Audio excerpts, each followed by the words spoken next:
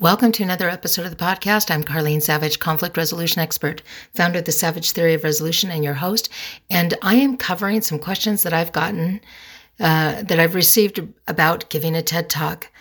You guys, I've given one, and the same pitch that I sent in secured 2 TED Talks for me.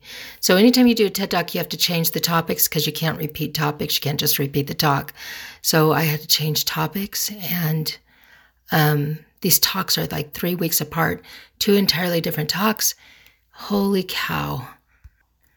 So there's a lot of questions, and I want to field them, but there's also some amazing things that I've learned.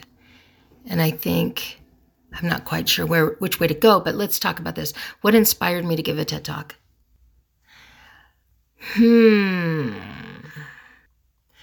It really is coming down to, I found this thing.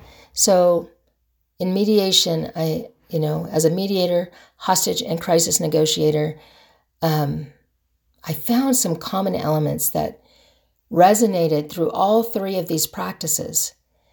And these practices have an enormous amount of success.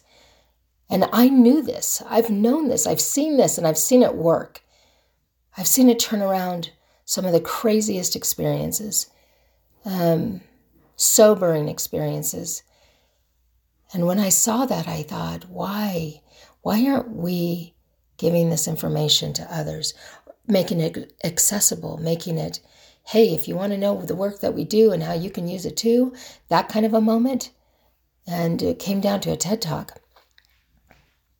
I went with one organization to help me kind of craft that, paid a nice chunk of money for that, and it just dropped flat. And I can tell you, there really is value in the people that you surround yourself with to help you give a TED Talk.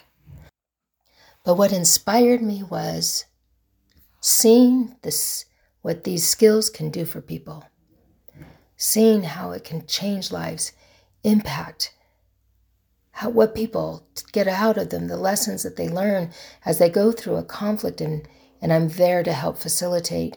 As they watch what I do, they adopt some of those practices, or just watching the results for myself.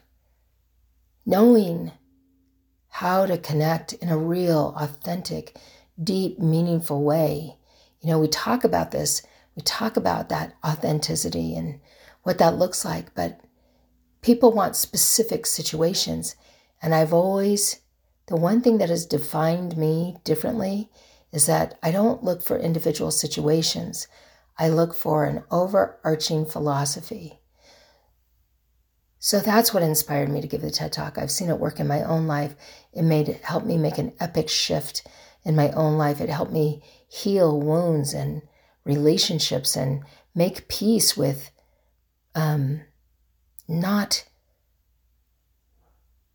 when pain hurts us, it hurts. And there's no getting out of that.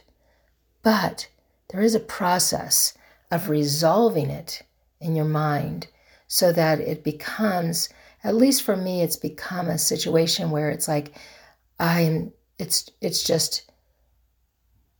so sad when things happen, but it doesn't have to be something I wear to impact everybody else in my life. Our pains have a reverberation. Some people call it a vibration or spirit, but we're oozing that into the world. We're oozing that in our homes, in our relationships, and in the relationships that should not be impacted. The 10-year-old should not be impacted by the pain of an adult. They can have it explained to a 10-year-old level, but those are the kinds of things. So I learned the value of these skills. And what inspired me to give the TED Talk is looking at that epic shift that it did for me, looking at what it does for other people, looking at what happens when I'm on some really deep conversations that are scary for some people, and knowing I have the skill set to at least have the conversation. And that's what it comes down to, is that people want to have that conversation. They just need the space to have it. And they need a person on the other side that's okay with asking it or holding the space for it. And when I saw these skills at work, I thought, what are we doing? Why are we reserving these for the worst moments of people's lives? What could happen if we could share these skills, show people what the work that we're doing, show them how to resolve it for themselves? Would it give them an opportunity? Yes. Would it change what is happening in the four walls of their own home? Would it give them an empowerment, a confidence that they could have conversations and hold the space for it? These skills are not reserved for, some, more for freakishly weird person or weird persona that we can't relate to. These are skills that everybody has. They just need to refine them or go back to them or remember them or remember how to use them or remember that it's, what does that phrase mean? It's not all about you. And yet we make everything about us. What's that phrase of being authentic? And yet when somebody's being authentic, the first thing we do is get uncomfortable about us. What is that phrase of, allowing people space? And yet the minute we see somebody cry, the first thing we want to do is go hold them because we're hurting. They didn't ask for it. So when I saw the skills that we use and I saw the shift that it creates, and I watched people walk out of times that they had spent with me and going, how can I do that at home? How can I just take you home in my, can I put you in my car and take you home and you can help me? When I started seeing these things, and then I saw, my own disaster cleanup, my own disaster cleanup in my own home, my own life, my own family. And it's not that it's perfect, it's that I understand. And there is a power and a strength and a confidence that comes in knowing how to versus feeling the abandonment of.